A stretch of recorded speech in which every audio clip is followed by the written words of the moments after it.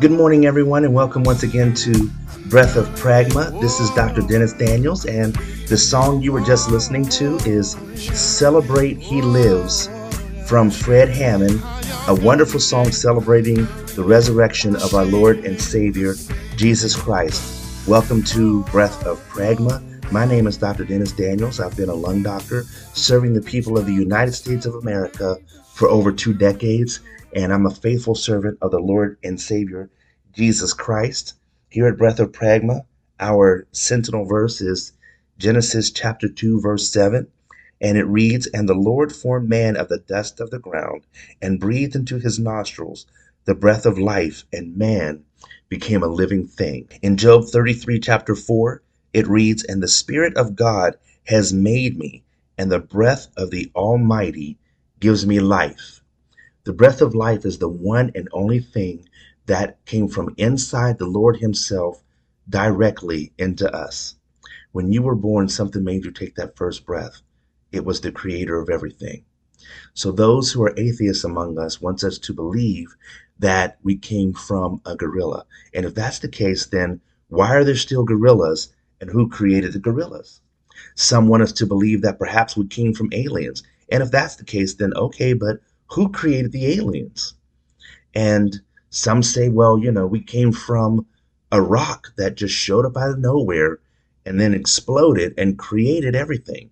Now, when was the last time you saw something explode and create? The only thing explosions create is destruction. They destroy, they don't create. But then, moving along that same line, you have to believe that that explosion created things, and the things that came out of that explosion include, ultimately, a puddle of water that had minerals and electrolytes inside of it, and lightning that just showed up out of nowhere. And this water got hit by lightning and miraculously caused chemicals to stick together and form something as complex as DNA. Now, here's the kicker. They want you to believe that that DNA made from this primordial soup hit by this mystery lightning bolt that had to come from somewhere. Who created that? Where did it come from? But did that lightning bolt made the DNA that makes a sea urchin and a pineapple and worms and trees and spiders and you? They want you to believe that your great, great, great, great, great, great, great grandmother came from the same thing as a worm or a spider or a maggot or a shark. And it doesn't make sense. The father of evolution was Charles Darwin.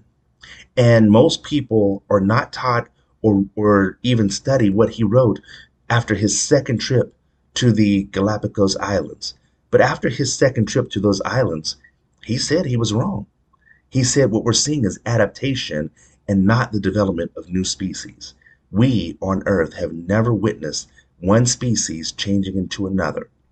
As long as we've been here, no one has ever documented a gorilla getting pregnant and giving birth to a human. No one has ever documented a shark getting pregnant and giving birth to a frog.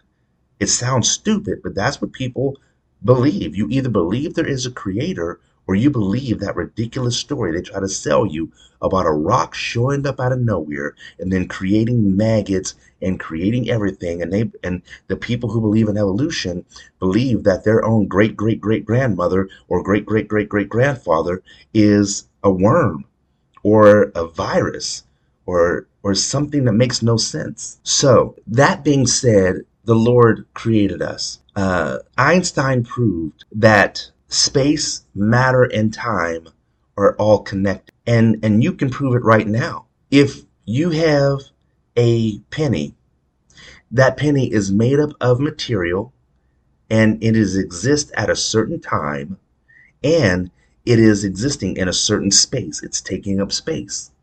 Now, if you say to that penny, I want you to exist, but you're not allowed to have time. Okay, well, the penny has a space and it has matter, but when would you put it? If there's no time. If there's no time, it doesn't exist. If you say, okay, the penny is going to exist in the year 2023, and it's going to exist in the United States of America, but there's no matter to make the penny. Well, you have a place and a time, but no matter, so there's no penny.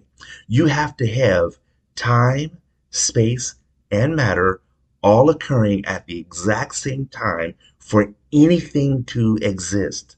It's impossible to have something that exists but has no place, time, or matter that makes it exist. So it has to be made up of something. It has to take up some space somewhere. And it must have time. It must exist at some point in time. And only something outside of space, time, and matter can create the stuff that's inside space, time, and matter. And that something outside of space, time, and matter is God. That is the creator. The rock that atheists believe showed up out of nowhere, well, it had mass. So where did that mass come from? That rock had to exist at a certain time. Well, who created that time? And that rock had to have energy to explode. So it had to take up space, it had to be made up of something, and it had to have energy. So you understand that they are still saying that something had to create this rock. So there is no other solution. There is a creator. Something outside of time, space, and matter created us. And if you want to believe that God put a rock there and then the rock exploded, well, that's not how he says he did it. Because God says in the beginning, so there's time, God created the earth and space. And therefore you have time, matter, and space. So God created everything. In the beginning, God created the heavens and the earth. In the beginning is time, heavens is space, or the space for it to be located, and the earth is matter. So in the beginning, God created time, space, and matter. It's that simple. So having said that, the next step is, well, some people want to try to act like Jesus Christ wasn't the Messiah. There is a doctor named Dr. Peter Stoner. Peter Stoner.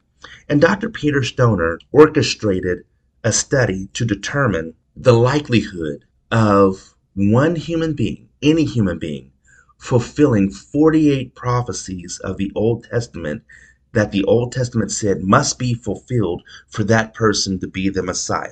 So there are prophecies in the Old Testament that predict the coming of the Messiah and tell the world how to recognize the Messiah. And the probability of one human fulfilling all 48 of those prophecies that they evaluated was 1 in 13 trillion. Now that's a trillion, trillion, trillion, trillion, trillion, trillion, trillion, trillion, trillion, trillion, trillion, trillion, trillion. If you were bored listening to me say that, imagine like how many zeros there are behind that. 13 trillion, 1 in 13 trillion. That's how likely it is for any human being to fulfill just those 48 prophecies. And there was one human being in the entire existence of the earth. The entire existence of time, there's only one that was documented to have fulfilled all 48 of those prophecies, and his name was the Lord Jesus Christ, our Messiah, the son of Mary and Joseph, the one who was baptized by John the Baptist to become our great high priest. There are 2 more names that I want to give you for your studies, and then we're going to discuss some medical stuff. One is Dr. Theodore Cabal, Cabal, and he has a 5-minute YouTube video where he just basically breaks down the irrefutable evidence of the life, death, and resurrection of Jesus Christ. And then another source is Dr. Gary Habermas, H-A-B as in boy, E-R-M-A-S, Dr. Gary Habermas. He has multiple videos. Some of them are over an hour. He has a really good one that is titled Actual Evidence Jesus Rose by Dr. Gary Habermas. It's only about 30 minutes long. But what they say is they got these historians together, and based on archaeological findings and historical writings and things like that we find, history is real. We know that Abe Lincoln exists because we have history that proves he exists. Well, we have that same evidence for Jesus Christ. And that evidence proves that Jesus did miracles, and even the people who hated him admitted that he did miracles. In fact, they watched him do miracles. That's why they couldn't deny it.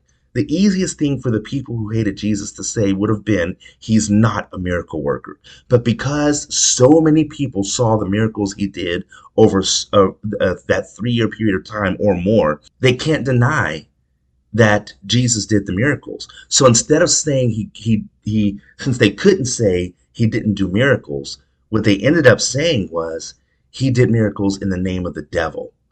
Well, I got to tell you, if this guy is making blind people see and healing seizures and making crippled people walk and bringing people back to life from death, I don't think those are bad things. I don't think he's doing that in the name of evil. He's clearly doing that in the name of the God who created everything. And these are people who hated him, who had to admit that Jesus did those things. And the other thing is, for 40 days, and there were something like 500 documented witnesses and more. Those are just the ones we know about, and more, who state that Jesus was resurrected.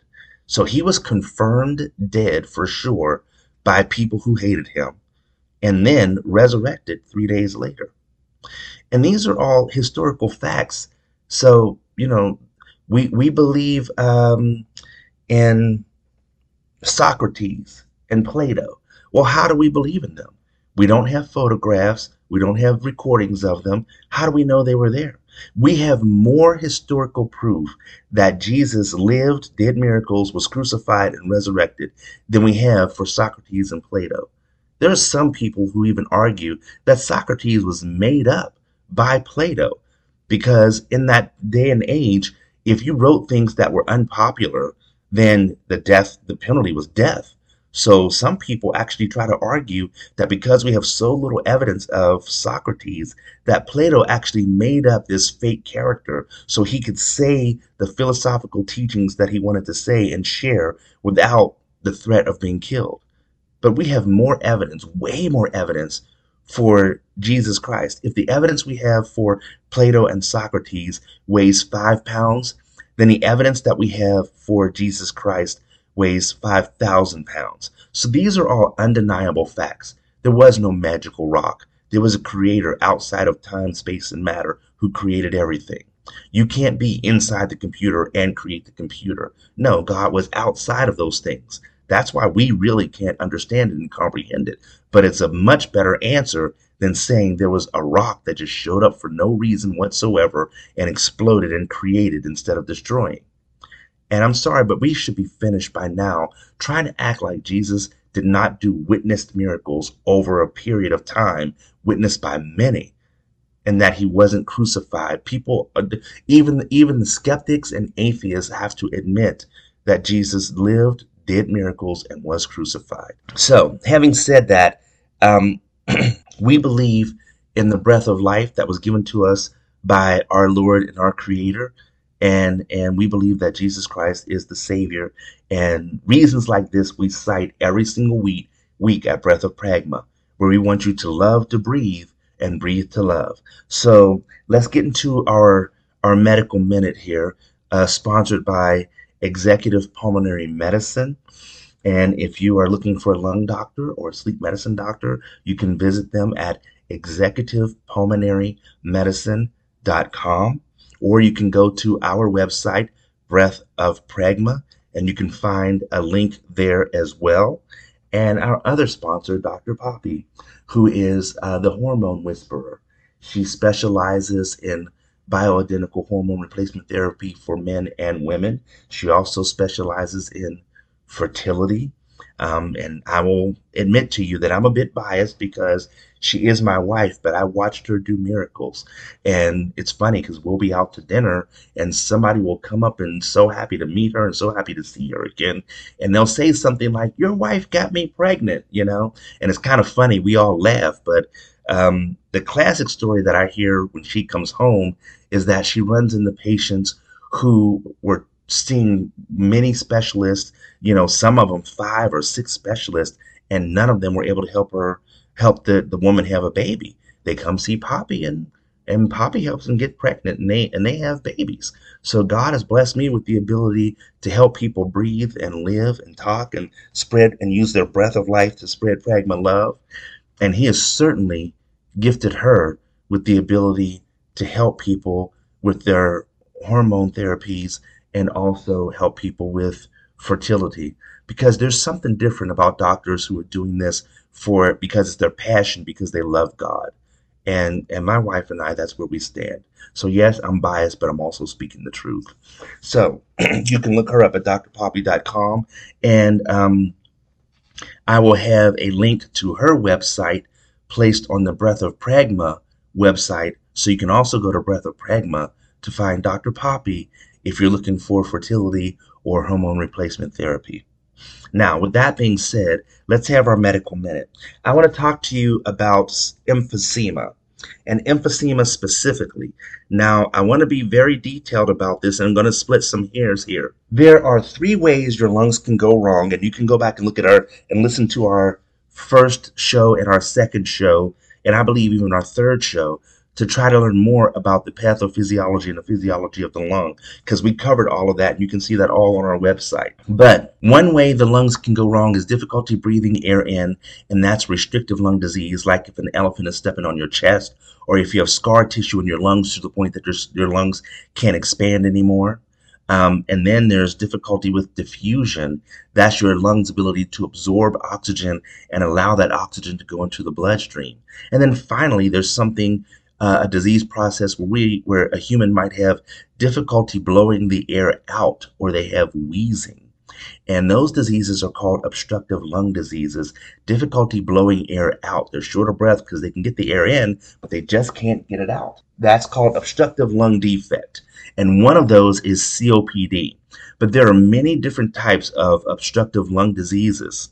Now, COPD frequently gets overlapped with things like asthma, bronchitis, and one specific one I want to bring up today, which is called emphysema.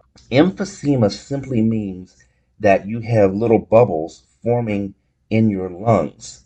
The air sacs get stretched out.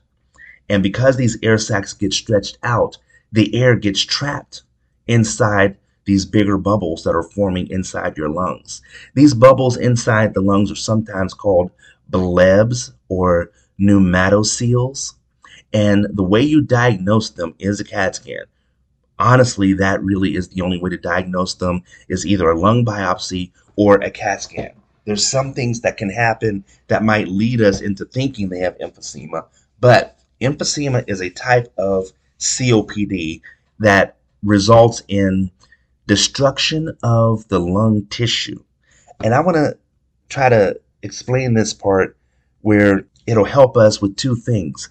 Number one, here at Breath of Pragma, we always try to point out evidence that proves evolution didn't happen and there is a creator. Well, let's talk about something called alpha-1 antitrypsin. So, alpha-1 antitrypsin is a chemical that is made in our bodies that basically stops our bodies from digesting itself. So, whenever a human being eats foods, chemicals such as trypsin get released. And trypsin is an enzyme that dissolves tissue. And there's something called elastase. Elastase is an enzyme that dissolves tissue. So we talked about the anatomy of the lungs being like a sponge, where it has little tiny holes in it. But if you have too much elastase or trypsin in your lungs, those enzymes will literally start to eat away at your lungs, and those little holes will become bigger holes. And those bigger holes will trap air in there to the point that the human cannot get the air out. And so, if a human being has a problem with their alpha-1 antitrypsin, the elastase and trypsin run rampant, and they can destroy your liver, they can cause skin diseases, and they cause emphysema. And when it's really bad, it's a genetic disease, and when it's really bad, if you have the bad form of that disease, You get liver disease and lung disease at an early age and you die early. It's almost like having something like cystic fibrosis, which is another genetic disease that is an obstructive lung disease, among other things. But here's my point. The first person that had alpha 1 antitrypsin deficiency, well, the first time they ate a meal and trypsin got released in their bloodstream, that trypsin began to eat away at their lungs. And as you know, if your lungs get eaten away, you can't live. In fact, to treat people who have alpha 1 antitrypsin deficiency, we have to give them an infusion of alpha 1 antitrypsin so their lungs don't get dissolved and destroyed. It also affects their liver, and it gets more complicated. It's not just a simple, straightforward explanation as to when it affects the livers. It doesn't dissolve the liver, but this abnormal chemical builds up inside your liver if you have alpha 1 antitrypsin deficiency. But I can tell you, humans that have liver disease and humans that have lung disease, they don't look attractive. They don't know how to hunt to survive. They can't outrun animals trying to kill them, and they can't catch an animal that they need to eat, and they certainly are not in any position to make babies. So, the first human being that was born without alpha 1 antitrypsin, well, they died. And without alpha 1 antitrypsin being present at the instant the very first human being was created, then they died. Darwin himself said that if there are any complex processes inside the human cell, then this makes evolution impossible. Now, I want you to remember he said that. That's the father of evolution, and he said that. We now know that inside a human cell, there's RNA and messenger RNA and transcriptase. There's DNA. There are vacuoles, the sarcoplasmic reticulum, the mitochondria, literally hundreds of chemical reactions and literally machines. Some people describe the human cell as being a microscopic city. That's how complex it is. And Darwin himself wrote, since the cell is a very simple, basic thing, and you have to remember at Darwin's time, we didn't know what we know about the human cell now. But he said if the human cell has complex processes, then evolution is impossible. Well, thank you very much, Darwin, because he is no longer the father of evolution. He is the father of creation, because his own observations said that evolution didn't occur, that what he was witnessing on Galapagos was adaptation. And he himself said if the human cell is made up of complex processes, then evolution is impossible. There's a thing called animals that defy evolution. You can find it online and other sources. It's called Animals That Defy Evolution. One quick example. If you take a giraffe, you see how long their neck is. Now, I want you to ask yourself a question. If you take a giraffe's neck, just from the head down to the shoulder, and measure how much blood is in that neck, a couple gallons, 2 gallons, then you look at how small a giraffe's head is. Their heads are tiny. So when that giraffe bends over to drink water, all the blood from his neck rushes into his brain, and it would squish his brain and cause his head to explode, because there is gravity on planet Earth, and we can't deny that. And the water is on the ground. So the giraffe has to bend over to drink water. So the next time you're watching TV and you see a giraffe bend over to drink water, you have to ask yourself, why didn't his head explode? It didn't squash his brain because the very first giraffe that was created actually has valves in his neck to stop the blood from rushing to the brain when he bends over to drink water. And that, my friends, is proof of creation and not evolution, because the very first giraffe that was born without those valves in his neck died. So the very first giraffe had to have them, not develop them over time. Those had to be present for that giraffe to live and to be healthy. I really hope that I'm helping some people. And if you're helped by this program and you want us to continue, if you have questions or subject matter that you want us to cover, please don't hesitate to contact us at Breath of Pragma, Pragma, breathofpragma.com. There's one verse that I try to mention every single week. It's Hebrews chapter 10, verse 24.